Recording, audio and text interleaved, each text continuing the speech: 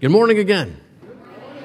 Oh, man. Love it. I just love seeing our youth with their Bibles, and we're in our confirmation class right now, and some of those youth have their Bibles, and if not, we give them Bibles, and it really makes a difference for them to see you with your Bible. I mean, I know we have them in the pews, and that's great, but it's great to see you with your Bibles. We continue our series on Daniel, Dare to be a Daniel, and this morning we're looking at writing on the wall.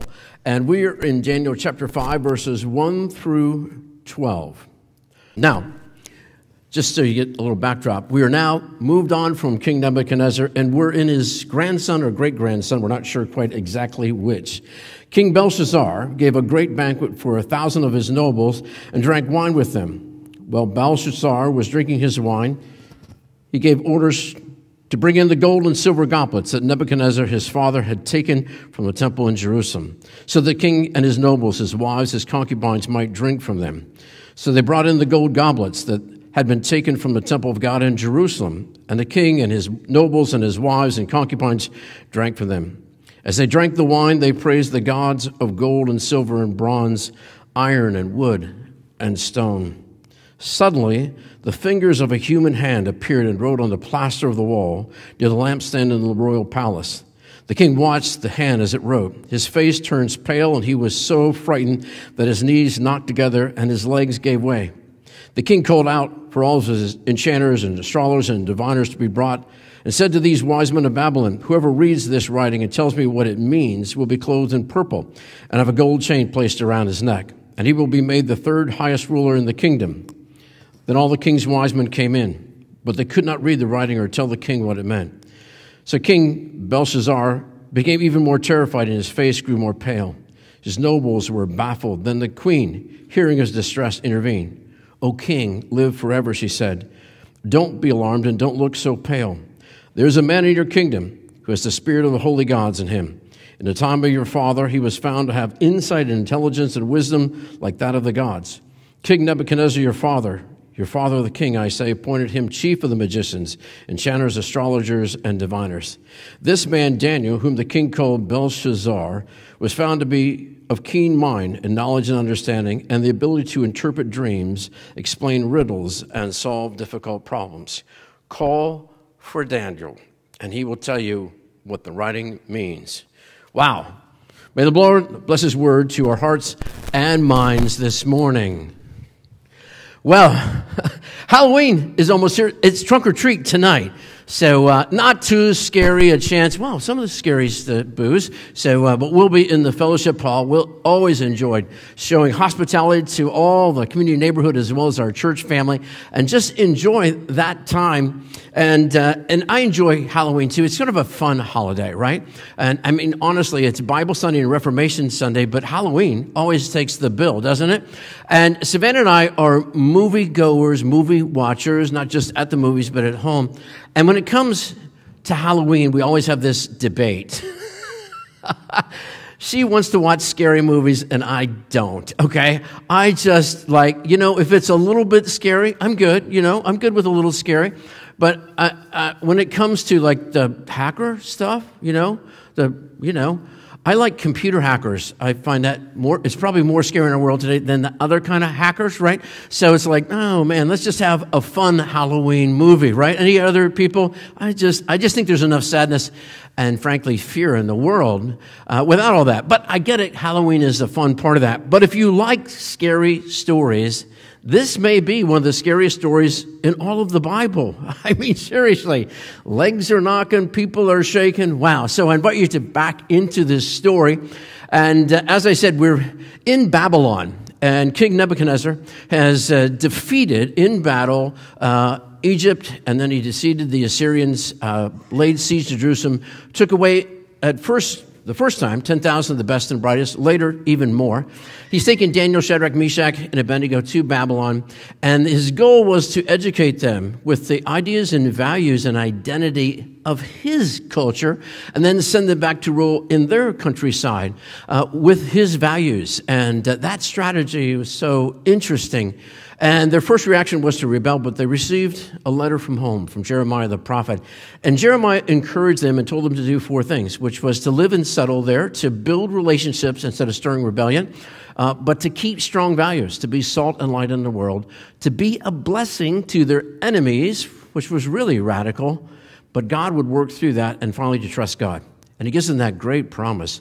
For I know the plans for you, declares the Lord, plans to prosper you, not to harm you, plans to give you a hope and a future. One of my favorite Bible verses. And so Daniel, Shadrach, and Meshach, and Abednego began with a tiny test to build towards the bigger battles. The first were tests that had to do with diet, right? And sometimes God builds us through those tiny tests, but then to the bigger battles, which became dreams down the road, and then a fiery furnace. And then Daniel stood before King Nebuchadnezzar with his idol and challenged the king. And then finally, the king was brought down in a chapter of pride in his life to eat like one of the cattle of the field for 7 seasons, probably a year and 3/4, most people think. And then from that, pride cometh before a fall, but the fall led to faith. And sometimes God uses falls to bring us to faith. And his kingdom was in chaos after that, and not long after that, about the mid part of the 500s BC, King Nebuchadnezzar died, and his kingdom was thrown into chaos. And there were a number of successors that were his sons and grandsons. So the Hebrew term father also means grandfather, great-grandfather. But it's an interesting list of people. The first one was Evil Merodach. How about that to name one of your kids? I mean, you can sort of see the state of Nebuchadnezzar. Name your kid Evil. Wow. Nebuchadnezzar, and then Nabonidus, and then Belshazzar, which sounds a little like Daniel's name that was used in Babylon, doesn't it? And so into this moment, we have this probably a grandson of Nebuchadnezzar, and he hasn't really learned the lessons of his grandfather or great-grandfather. You know, that pride cometh before a fall, and a fall can lead to faith in the right moment. And like many scions that are wealthy and powerful, he turns to partying, and a life of partying is entertaining his friends. When he should have been praying for wisdom and how to rule, he was partying. And boy, partying versus praying. You know, there's a time and place for a party, but you know, if that's all your life, then that's a problem. There's time to pray. And he's having this big party, and all of a sudden, this hand appears and starts to write on the wall. And man, was he scared. Wouldn't you be? I would be, right? And it says, Mene, Mene, Tekel, Parsin. Mene, Mene, Tekel, Parsin. I always wondered if that's where it comes from. Eeny, meeny, miny, mo, catch a sailor, buys, I don't know. But Mene, Mene, Tekel, Parsin. And he's scared out of his mind. No one knows what it means. They kind of know what the words mean, at least 2 of those words.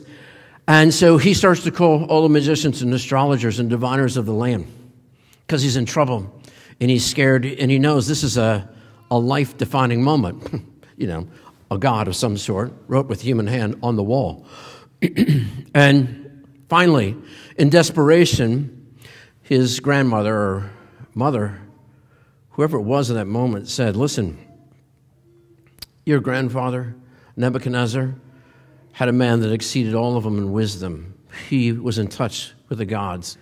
He was in touch, and in his heart right, a man of prayer. Call Daniel. Man, would we today live lives that were so straightforward and standing for the truth? Men and women of the Word. Men and women of the Word. Men and young people of the Word. And so they call Daniel. And Daniel looks at the wall, at the writing on the wall. Man, haven't you heard that saying before? The writing. Read the writing on the wall, right? There it is in front of them, but they don't know what it means. And it's interesting because the meaning is this. Mene, Tekel, Parsin. So, mene meant money, some kind of coin, right? But the play on that is this. Daniel says, God has numbered the days of your reign and brought it to an end. You think it's all about money, but your days are numbered and are about to end, basically. Meanie, meanie, money, money. Tekel is this. You've been weighed on the scales and found wanting. Now, this was a unit of measure, a tekel. The scales that you thought that mattered most in life do not matter in God's eyes, in the eyes of eternity. And finally, Perez. The kingdom is divided and given to the Medes and Persian. The Perez was a word used for the Persian.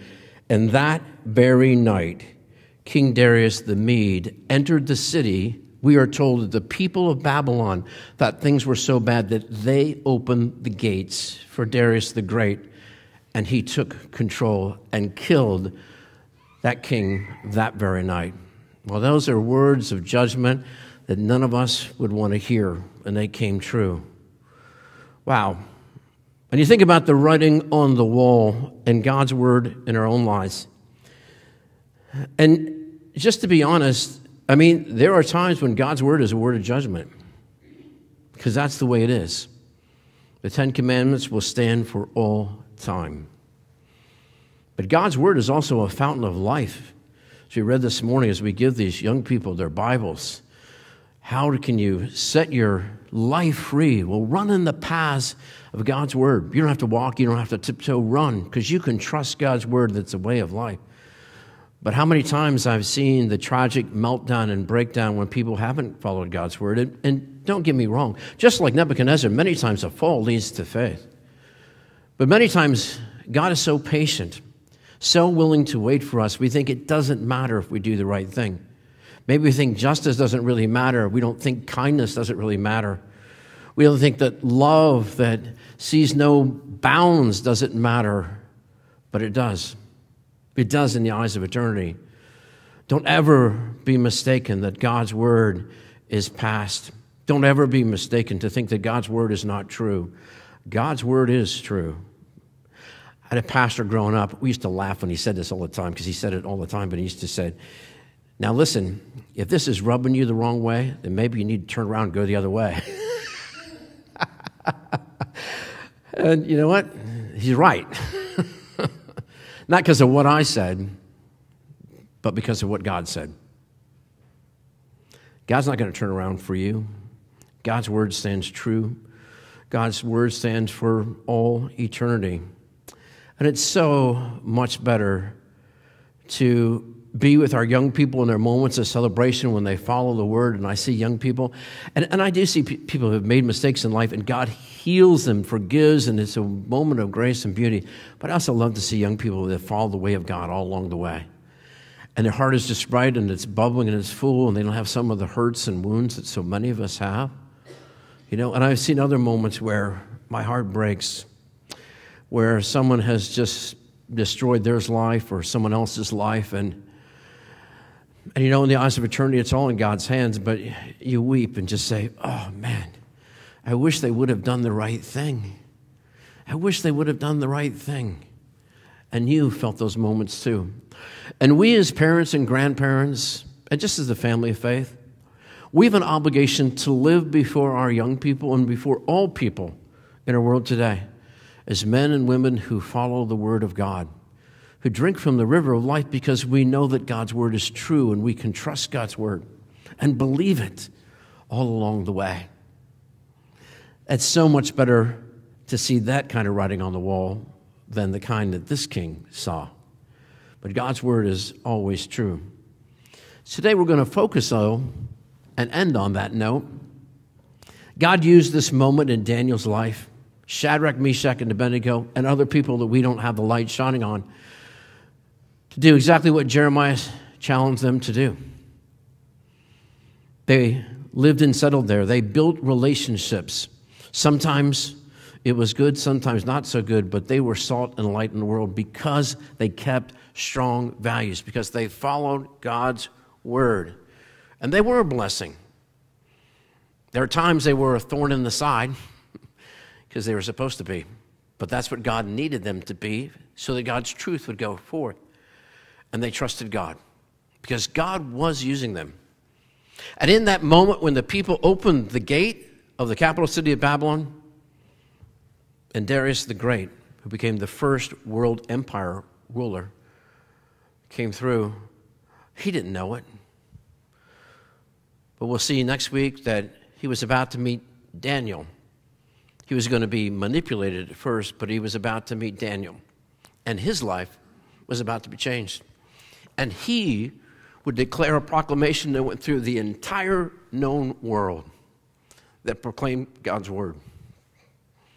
Because these young people stood for what was right.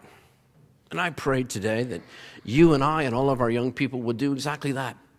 That we'll stand for what's right and we'll realize what the weight of eternity is, and that God is at work in all of our lives today.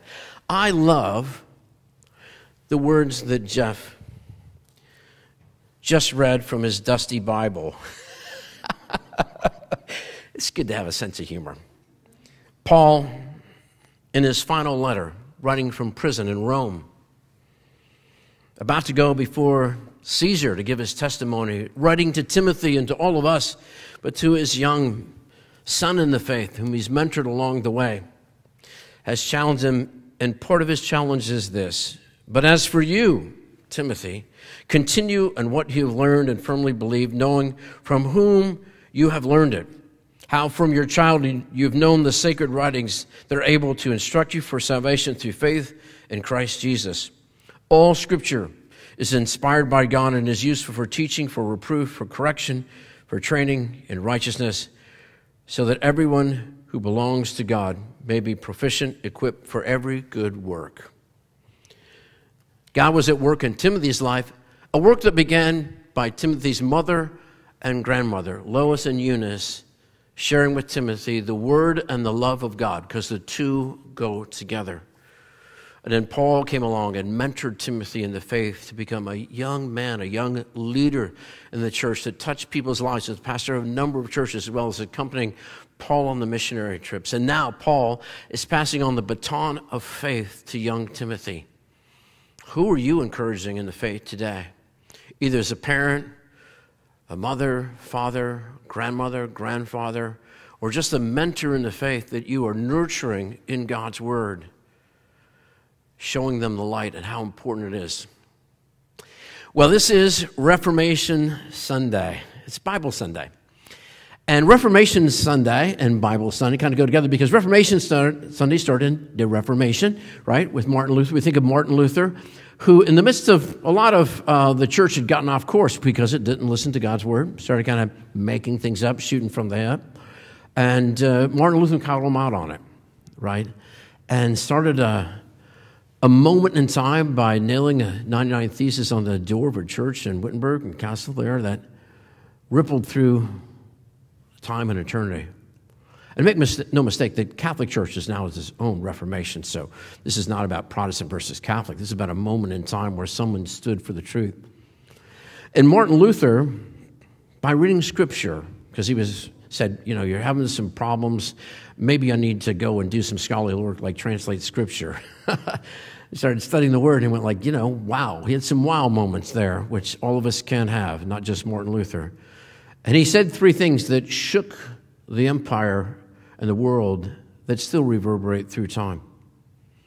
He said, sola scriptura, sola fide, and sola gratia.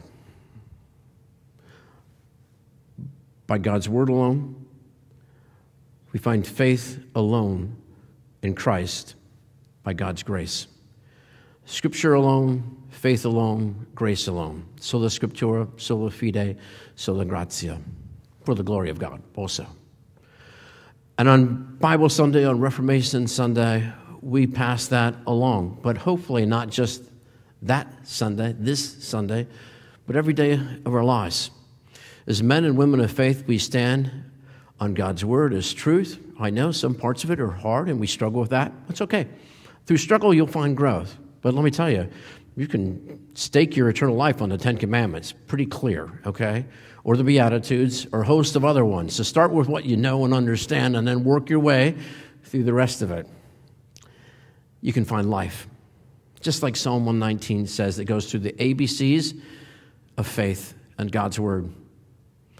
As a young person, you can trust that God's word is a lamp for your feet and a light for your pathway. that you can run in the past and know that you are okay in life. And everything may not go your way, but you'll know that God's Spirit is with you, that you're following God's plan and purpose, and God has the power to see you through. So today, God's Word doesn't have to be the writing on the wall. There's a moment of judgment because justice wasn't followed. You can follow the simple words that I just love so much in Micah 6:8. What does the Lord require? But to do justice, to love mercy, and to walk humbly with your God. That's pretty easy. Oh, it's a lifetime of work, but it's easy. Or just to treasure, as Paul said, God's Word, because you can trust it. But God's Word is the word of life, of forgiveness, of grace. So follow it. Don't wait till things are tumbling down. God will find you there. But look up to God right now.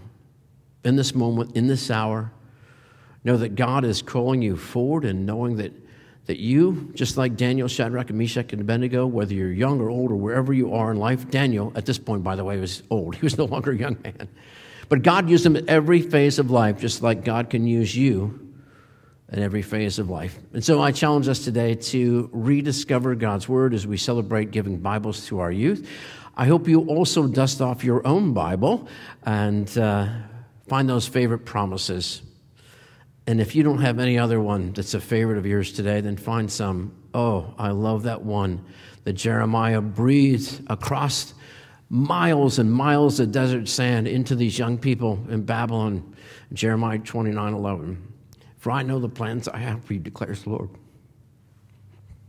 Plans to prosper you and to harm you. Plans to give you a hope and a future. Those words are every bit as much yours as Daniel, Shadrach, Meshach, and Abednego, and they're for your kids too. Will you join me in prayer? Lord, we thank you for Bible Sunday. We thank you that whatever fears that we have in the world, there really are some fears in the world that your word comes shining through.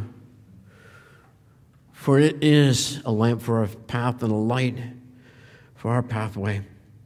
So, Lord, help us to follow your word and know that your Spirit strengthens us along the way of life. Help us to know that whatever hurts and wounds that we have, whatever questions that you have, that your word will guide us, and your love through your living word, Jesus Christ, comes to us to forgive us, to renew us, to lead us in all of life. We pray this in Christ's name, and all God's people said, amen.